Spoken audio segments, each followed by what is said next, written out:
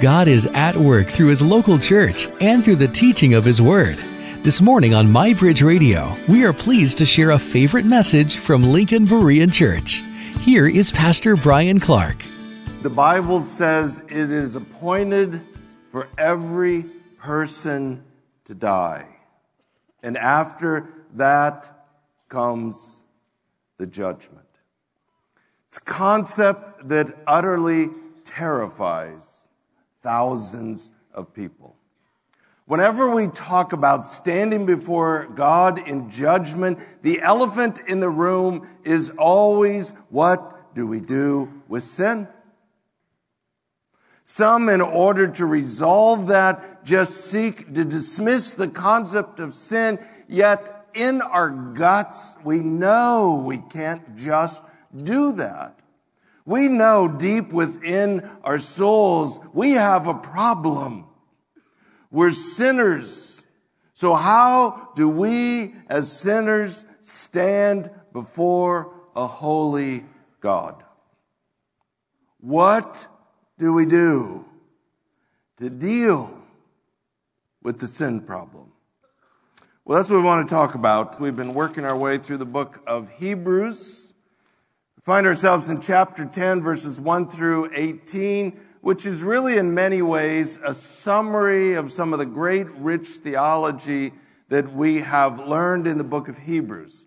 Chapter 10, verse 1, "For the law, since it has only a shadow of the good things to come and not the very form or substance of things."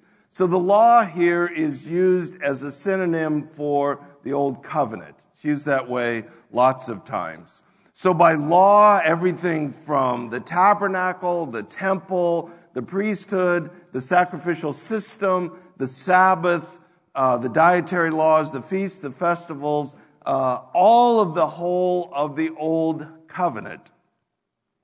And we're reminded that it's only a shadow. It's not the substance. It's just the shadow of the good things to come. It's looking forward to the fulfillment of the promises. It's just really important to keep reminding ourselves that the shadow is not the substance. That's where the confusion lies. It's a picture of the good things to come that will ultimately bring the salvation that we long for. So he says the very form of things can never, not it might be hard, this might be challenging, can never, it's emphatic, by the same sacrifices, meaning the same kind of sacrifices which they offer continually year by year, make perfect those who draw near. Because the old covenant was not the substance, but just a shadow, there was never even the slightest possibility that by offering the same kind of sacrifices day after day, week after week, year after year, that they could ever make someone perfect, complete, right before a holy God. Now, this isn't a new conversation. We've seen it in Hebrews. In chapter 7, verse 19, he said, "For the law made nothing perfect." It's critical to understand there was nothing within the old covenant that had the capacity to make sinners righteous before a holy God. No amount of sacrifices, no amount of rituals, no amount of anything in the old covenant could make them complete, right, perfect before a holy God. That was never the intent. Verse 2, "Otherwise would they not have ceased to be offered, because the worshipers, having once been cleansed, would no longer have the consciousness of sins." The logic of the argument was that if those sacrifices actually cleansed them from sin, then there would be no reason to keep doing it. If it worked, then there's no need to keep repeating it over and over and over again. In other words, the repetition day after day, week after week, year after year was indicative of the fact it wasn't actually cleansing them from sin. All the old covenant could do was cover their sin. Wasn't actually paying the price of sin. Wasn't actually taking sin away. It was just covering it until the ultimate payment would actually be made. There's a debt, and the debt has to be paid. Verse 2 reminds us of the relentless nature of religion. This is what makes religion so oppressive to people. There is this sense that enough will never be enough. If we're going to talk about good works, if we're going to talk about religious performance, if we're going to talk about some ritual, when is enough enough? And how do I know that? And if I'm good for today, what about tomorrow? And what about the next day? This was the problem in the old covenant, is even though they offered a sacrifice for sin, an hour later, they sin. Now what do I do? And there was this relentless oppression of enough will never be enough. That's the idea that they realized deep down inside, nothing has actually cleansed me from sin. Their conscience was never free in the sense that the sin debt has finally been paid for. We've already learned this in Hebrews, that they understood no matter how many times a sacrifice was made, there was no real sense within their conscience that the debt has finally been paid. And so it was again and again and again. Let's imagine that you have something wrong with your car. So you take it to your mechanic. Your mechanic says he fixed it. But 2 weeks later, it's doing it again. So you go back. And 2 weeks later, you go back again. And 2 weeks later, you go back again. Wouldn't you at some point be very clear you're not fixing it? If you were fixing it, I shouldn't have to keep coming back every 2 weeks. It's the same basic argument. If the blood of bulls and goats could actually cleanse them from sin, then it would not be necessary to keep doing it again and again and again. Verse 3, but in those sacrifices, there is a reminder of sins year by year. So a good question would be, then why did God tell them to do it? Well, the answer is because it created a picture, shadows, images of the ultimate fulfillment to come. In Genesis 3, God made a promise that was developed in different places in the Old Testament and then within the Old Covenant. These are pictures, these are images, these are reminders. And so what the text says is these sacrifices, day after day, week after week, year after year, were reminders of sin. Were reminders that I don't measure up. Reminders that I'm a sinner in need of a Savior. The old covenant wasn't bad. Just the opposite. It was good. God actually instituted the old covenant. God wanted the sacrifices. God wanted the tabernacle. God wanted the temple. God wanted all that. He commanded it. But they had to understand the purpose and the scope. It wasn't to accomplish salvation for them. That wasn't the purpose. They couldn't ask the old covenant to do something God never intended for it to do. It was simply a shadow or a picture. In this case, a reminder. of their sin and their need for a Savior. Is it bad to play Monopoly? Of course not. It's a game.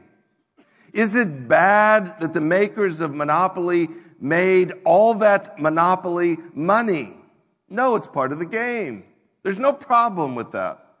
The problem is when you lose sight of the scope of the game and you take a wad of Monopoly money to the bank and think you can buy a house with it. At that point, you're using the Monopoly money for a purpose in which it was not intended. You've gone beyond the scope of the game. That isn't going to work.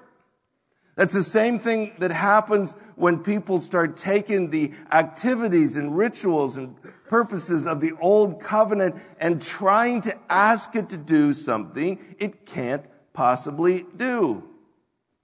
Now, for us today, it would just be good works. It would be religious rituals. It would be religious performance. It would be this idea that as long as I have more good than bad, or if anybody gets in, I'll get in. It's all that sense in which somehow, some way, I can do this myself.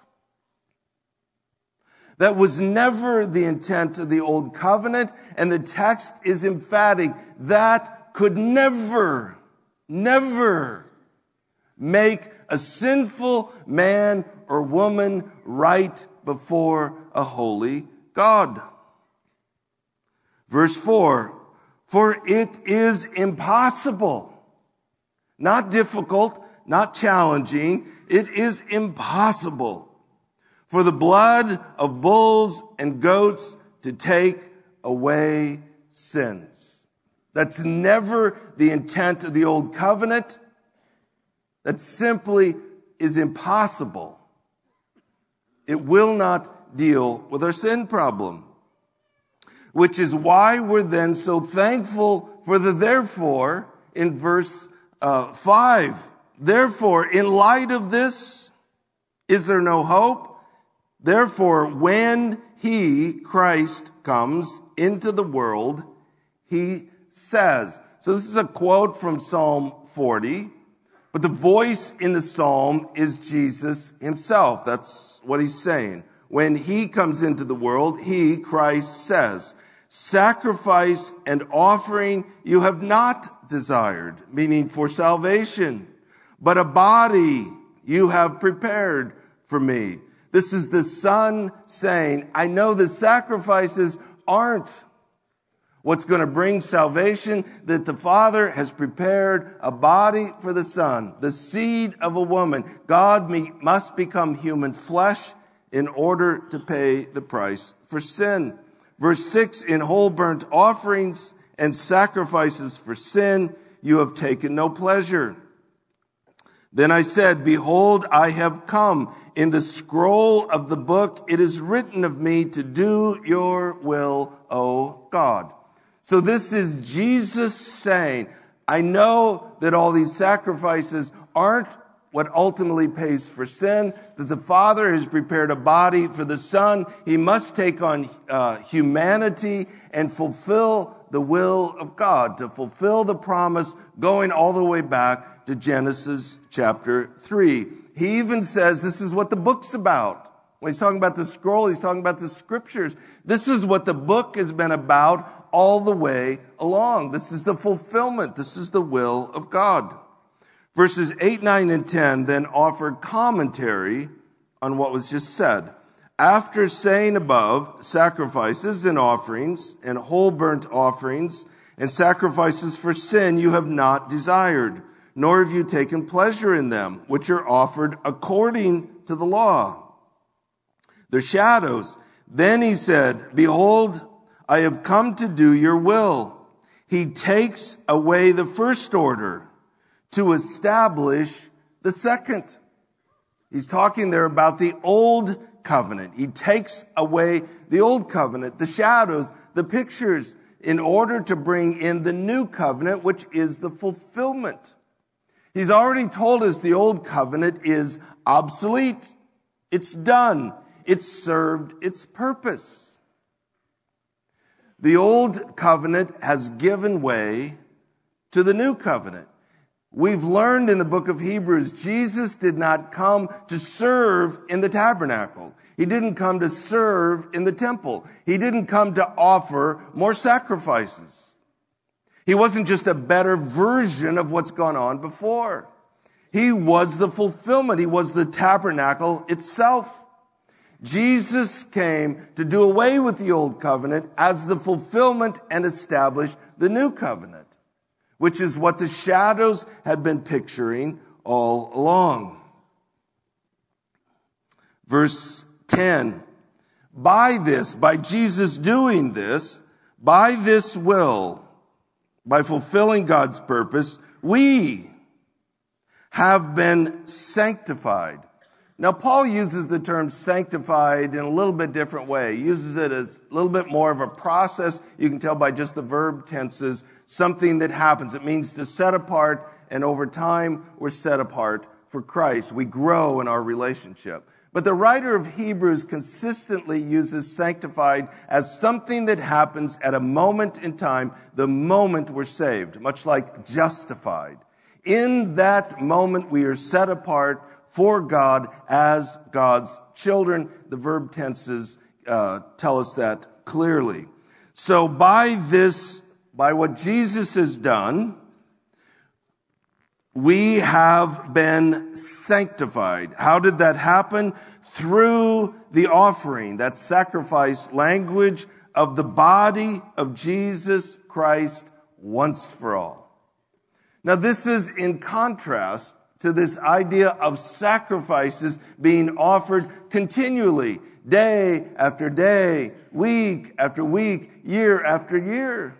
They were just a shadow. They were just a picture. They couldn't ultimately remove sin. They were just a reminder of this is our problem and this is the solution. But when Jesus came as the fulfillment, Jesus sacrificed himself once for all. The debt ultimately paid by the once for all death of Christ. Verse 11, every priest stands daily, ministering and offering time after time the same sacrifices, which can never take away sins. Again, the old covenant system was not intended to do that. You can't ask it to do something God didn't intend for it to do. The priest stood because the work was never done. They were continually offering the sacrifices because people were continually sinning. Talked about this all the way back in chapter 1. But what's unique about Jesus, verse 12, but he, Christ, having offered one sacrifice for sins for all time, sat down at the right hand of God. That as a result of the work being completed, Jesus himself, hanging on the cross, uttered tetelestai. It's an accounting term. It means paid in full. Sins past, present, and future paid for in the once for all time death of Christ. Therefore, he sat down at the right hand of God. Verse 13, waiting from that time onward until the enemies be made a footstool for his feet. In other words, the next time he stands up, figuratively speaking, will be to return and to gather his children and to usher them in to their ultimate salvation. Verse 14, for by one offering he has perfected. So he did what the law, what the old covenant could never do. By one offering, he is perfected for all time. For all time, those who are sanctified, set apart, those who receive his gift of salvation. You remember the writer of Hebrews talked about God made this promise that this payment would be made once for all time and for all eternity. It would be sufficient. As a matter of fact, we were told earlier in Hebrews, he both promises and made an oath That as long as Jesus lives as the ultimate high priest, the payment for sin would be sufficient forever. Forever. That's what he just said. Verse 15, and the Holy Spirit also testifies to us, meaning this is also written in the scripture, saying, verse 16, this is the covenant, the new covenant that I will make with them. After those days, says the Lord, I will put my laws upon their heart, and on their mind I will write them. He then says, and their sins and their lawless deeds I will remember no more. This again is a quote from Jeremiah 31. He quoted a little bit more of this passage in chapter 8. When we were in chapter 8, he said the old covenant is obsolete. It's been replaced by a new covenant, which he said is a better covenant because it's built on better promises that gives us a better hope. There were 4 better promises that he identified. Number 1 was the reality that as a result of what Jesus had done, we would be transformed from the inside out. It would no longer be this external thing as it had been in the old covenant, but this would be an internal transformation. We would be born again. We would be made a new creation in Christ, which he alludes to again here in chapter 10. The second promise was that there would be an intimacy in this relationship that was unimaginable in the old covenant. You remember when Jesus died, the veil that separated the Holy of Holies was torn in two, symbolic of the fact that now we as the people of God could enter directly into the presence of God. People in the old covenant were separated by multiple layers from the presence of God. It was just unimaginable to them that it would be possible for sinful men and women to actually themselves enter the presence of God. That's the better promises. That's the better hope, is we now as people whose sins have been forgiven can have an intimate, personal relationship with this God. The third promise was that this is available to everyone. There is no priestly class. There is nobody more than or less than. It doesn't matter who you are. It doesn't matter what you've done. It doesn't matter if you're rich or poor. It doesn't matter if you're black or white. It doesn't matter if you're a really good person or you're just the vilest sinner in the room. It doesn't matter. The sin debt has been paid.